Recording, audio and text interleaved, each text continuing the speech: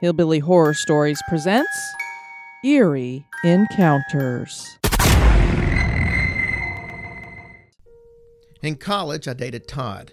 He was nice at first, lots of love bombing while slowly kicking the chair out from beneath me, willing me to sink lower and lower. He was a strange guy who turned out to be violent and abusive. He slut-shamed me for not being a virgin when we met. He worshipped his ex-girlfriend and always made me feel worthless. I have always had low self-esteem, and this was back in the 1980s when women weren't as empowered as they are today. Now there's a sisterhood. Back then, you were on your own. Todd was a very jealous man, though I gave him absolutely no reason to be. He would say things like that he had me followed from school or work or wherever, and that I'd better not even look at another man. He told me that he would kill me and put my body in a vat of acid so no one would ever find me. He was a power lifter and may have been on steroids, though he denied it. Eventually, I got up the courage to break up with him. Man, it was liberating. Todd's best friend was Jim. Jim and I had been friendly while I was dating Todd, and after the breakup, we grew closer and our friendship developed into love. 6 weeks after our first date, we got married. Todd was pissed and felt betrayed by us. He was very angry and very bitter. Over the years, Todd would call out of the blue and say things like, "I see you're getting fat," or, "You know, a real woman could carry a baby to term. I lost 4 babies to miscarriage." There was no caller ID back then, so if the phone rang, you actually had to pick it up and talk to the caller. He usually called around mine and Jim's anniversary or his birthday or other dates that were significant only to him. He tried to guilt me or shame me for different things, and for the first few years, it affected me. But after a while, I was over it and over him. After several homes and phone numbers changed, I eventually stopped hearing from him. He disappeared off the map from me, and it was great. After several years, Jim and I divorced, but we remain extremely close friends and even live together now. So many years later, social media happened. I was proactive and blocked several people I never wanted to hear from. As he hadn't been on my mind in years, I didn't think of blocking him. Now and then, Jim would ask me to look up some old friend or look up Todd. He didn't have any social media accounts, which is kind of weird considering the times that we're in. I decided to do a Google search on him to see if I could find him so I could block him from ever contacting me again. That's when I found his obituary. I was stunned and confirmed with Jim that the name and the birth date were correct, and the info on findagrave.com confirmed it was him. For the first time in decades, I felt like I could relax and breathe again. I'd always been braced for that other shoe to drop, and now it was never going to happen. Whew, what a relief. So, one night last year, close to my and Jim's former anniversary date, we were sitting in the living room watching TV when the phone rang. I have phone service through my cable company, so whenever someone calls, their name and their number pop up on my TV screen. Todd's full name and 30-year-old phone number popped up. What the actual F? My heart stopped. I couldn't breathe, and my body was tingling from the top of my head to the tips of my fingers and toes in that way that you feel when you know someone is watching you, but you're willing yourself not to acknowledge them or look their way. I looked at Jim, he looked at me. We both turned back to the TV to see the name and the number again as the phone continued to ring, and then back to each other. We both asked each other, "Are you seeing this? Is this happening?" My phone was in the bedroom, but I was too scared to even move and not sure I even wanted to answer the phone and talk to whoever or whatever was on the other end of the line. We tried to continue the night as normal, but we just couldn't stop thinking about what happened and talking about how weird that it was. The next morning, Jim called the funeral home where Todd's funeral was held, and he confirmed that it did occur. He was able to talk his way into having them send a copy of the death certificate. It was him in that grave. Jim also called the number that had popped up on the screen the next day and got a recording saying the number was not in service. So who or what called and what did they want to say? I kinda hope I never find out. On another occasion, My mom bought a second-hand Ouija board at a yard sale when I was a kid back in 1981. After staying up late, watching the Saturday Night Monster movie at midnight, Rhonda, my bestie, and I decided to use it to summon Dracula and Elvis. We dimmed the lights and sat across from each other, giggling nervously, and placed our fingers on the planchette. We asked the questions that we heard in the monster movie. Is anyone there? Are you dead? Are you a ghost? Are you a demon? We ask for the ghost of Elvis to come here and show yourself. Are you here? Is there anything you want to tell us? Are you in heaven or hell? How did you die? Is Dracula there with you?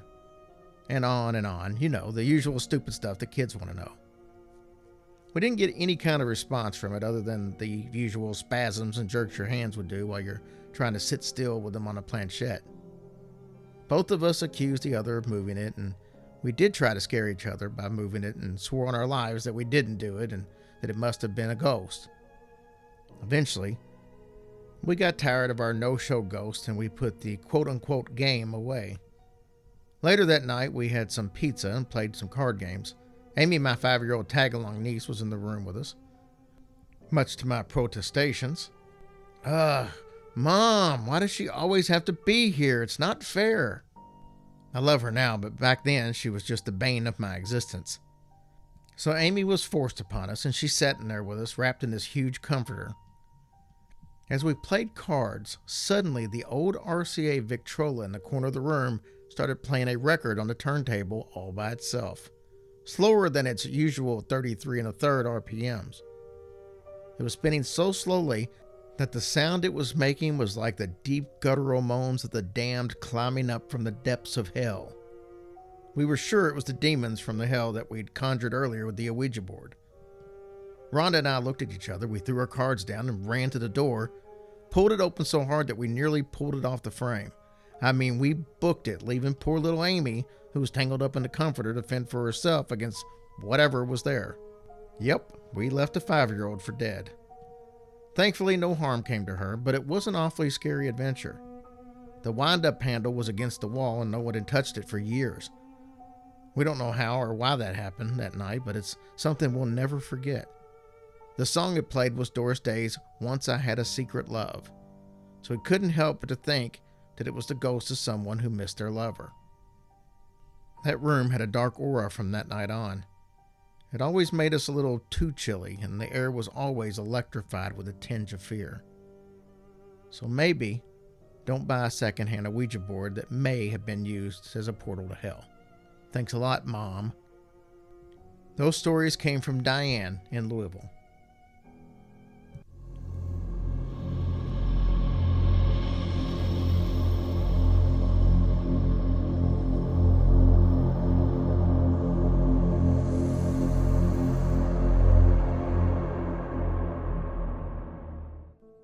My family visited some relatives who had recently moved to a different house.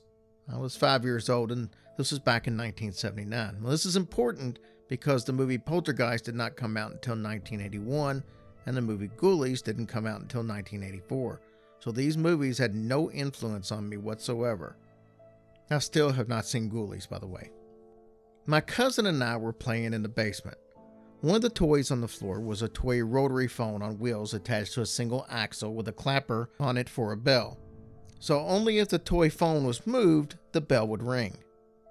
Both my cousin and I felt a presence that was so strong that I was sure I was going to see something staring at us in the basement. I turned to look behind me, but I saw nothing there. But whatever it was absolutely hated us. I felt like it wanted to kill and eat me, like a predator watching prey. That's at least what it felt like to me. Then the toy phone started ringing without being moved. It was ringing and ringing and ringing. It had no batteries. This was a manual toy, and it could only ring by the means of the wheel spinning. But the phone wasn't moving at all, and the wheels were perfectly still. My cousin ran upstairs lightning quick. I, on the other hand, just sat there, staring at the still ringing phone. I said to the presence in the room, I am 5 years old. I'm a big girl now. You can't scare me anymore. And I walked up the stairs to the main floor, walked across the living room, then started walking up the stairs to the second floor to use the bathroom. I could hear that the toy phone was still ringing in the basement as I started to go up the stairs. I thought walking away from the toy phone would be the end of it, but as I entered the bathroom, this thing emerged from the toilet. It growled at me with the deepest growl I have ever heard. I screamed. I was so scared. I ran down the stairs, through the living room, out of the house, and into oncoming traffic. My dad snatched me out of harm's way right before a car would have hit me. I painted exactly what I saw come out of the toilet. I've had so many paranormal experiences, I'm working on a book now. That story came from Angela Bowley in Ohio.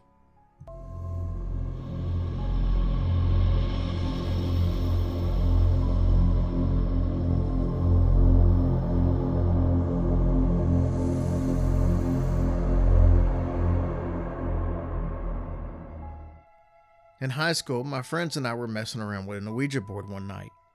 We had done it before and nothing remarkable had ever happened.